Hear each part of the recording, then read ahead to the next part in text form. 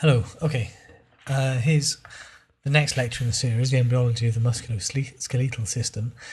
This lecture is aimed at talking about the development of the skeletal system, in particular the skull and the axial skeleton, but also then the development of the limbs themselves, which we have touched on briefly before, and talk about how the muscles of the limbs, head, and body will form. Now, this lecture is normally fairly long, so I'm going to skip over the development of much of the skull and the head, because this is going to be met when we talk about the pharyngeal or the branchial arches towards the end of this series, which will tie in with your understanding of the anatomy of the head and neck. And if I skip over that, then we should move forward a little bit more quickly. So to start with, then we need to go back to the point at the end of the development of the embryo to 18 days lecture. You remember at the 18-day point we had our three layers of ectoderm, mesoderm and endoderm, which are going to go on and form the structures of the embryo. And the notochord had formed in the midline of the embryo, beneath the primitive streak and the primitive node. Now there are some key concepts in the musculoskeletal system, one of which is that embryos of animals, from insects up to man, are organised segmentally. There are distinct segments in the body. The segments can be seen as the vertebrae, as the ribs, as the dermatome patterns that you've seen in the anatomy classes, that sensation from parts of the skin to specific nerves are arranged in distinct segments.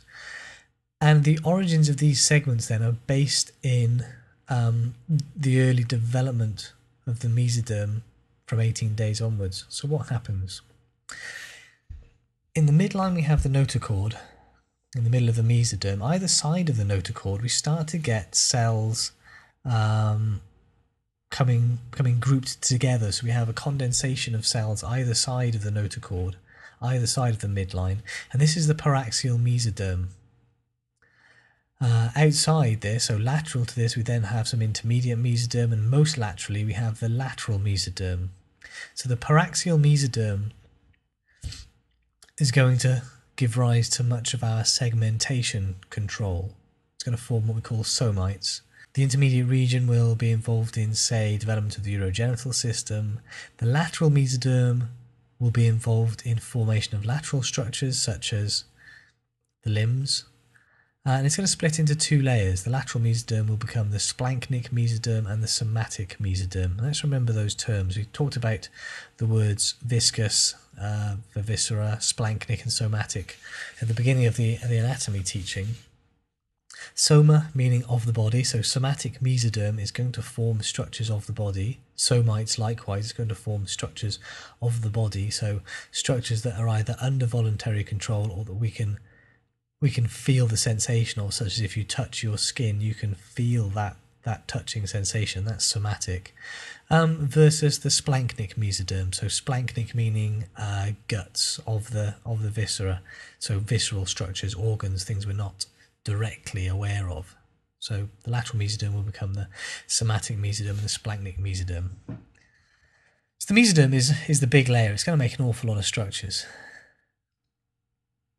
If we go back then to the paraxial mesoderm, these condensations of mesoderm either side of the notochord, that signalling centre, the condensations become segmented, they become grouped into regular segments called the somites. And this occurs as the primitive streak begins to regress. So the primitive streak regresses from the head end of the embryo, the plate that's going to become the embryo, towards the tail, and as it regresses, the paraxial mesoderm becomes segmented. So either side of the notochord we have 7 somitomeres forming. Somitomeres are the somites of the head, and once those somitomeres are formed, as the primitive streak continues to regress, it leaves behind somites. And every few hours a new pair of somites are formed.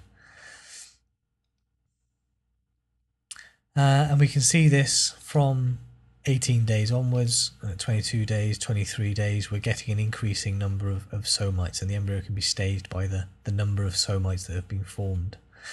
And this is then somatogenesis. This is a form of organisation, of course, so this tissue is being organised by a range of signalling molecules, which I won't mention in this lecture.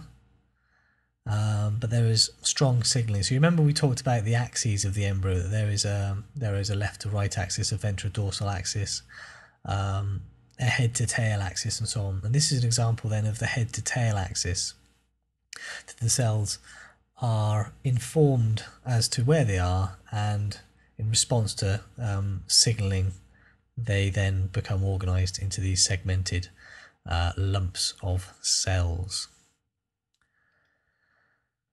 So what we have, what's in a somite? Well, a somite initially starts to form as kind of a ball of cells around a central space, a central lumen, the somatocele, which has its own cells. So this is an epithelial, it enters an epithelial form, a ball of cells with a space in the middle held in place by a basal lamina.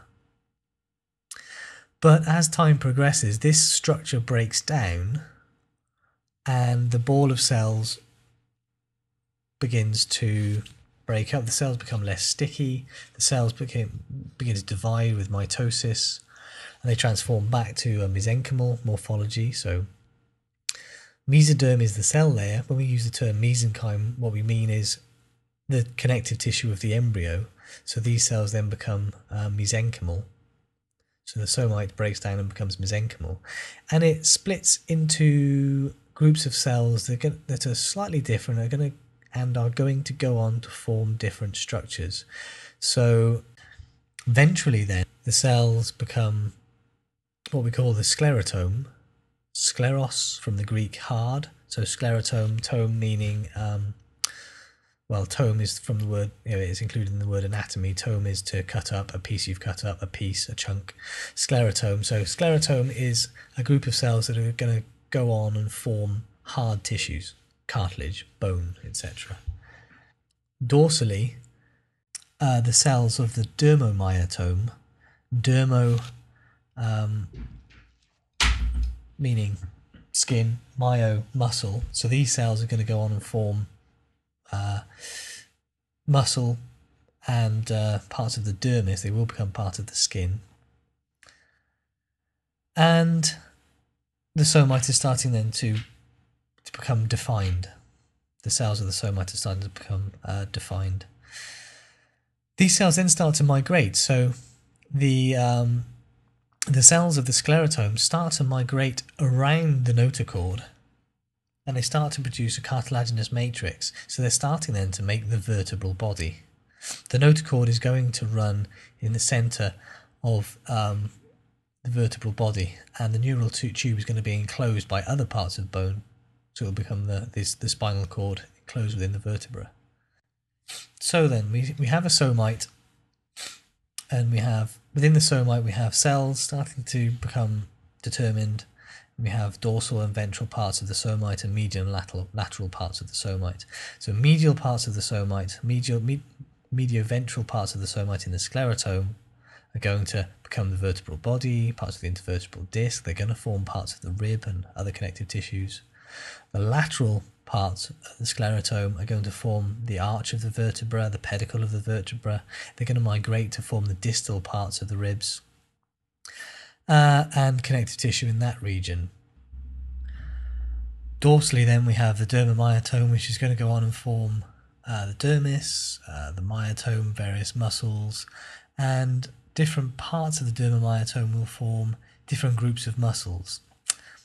One part will go on to form the intrinsic back muscles, another part of the dermomyotome will send cells around to form the muscles of the ventrolateral body wall, such as the muscles between the ribs and the muscles of the anterior abdominal wall, such as the obliques.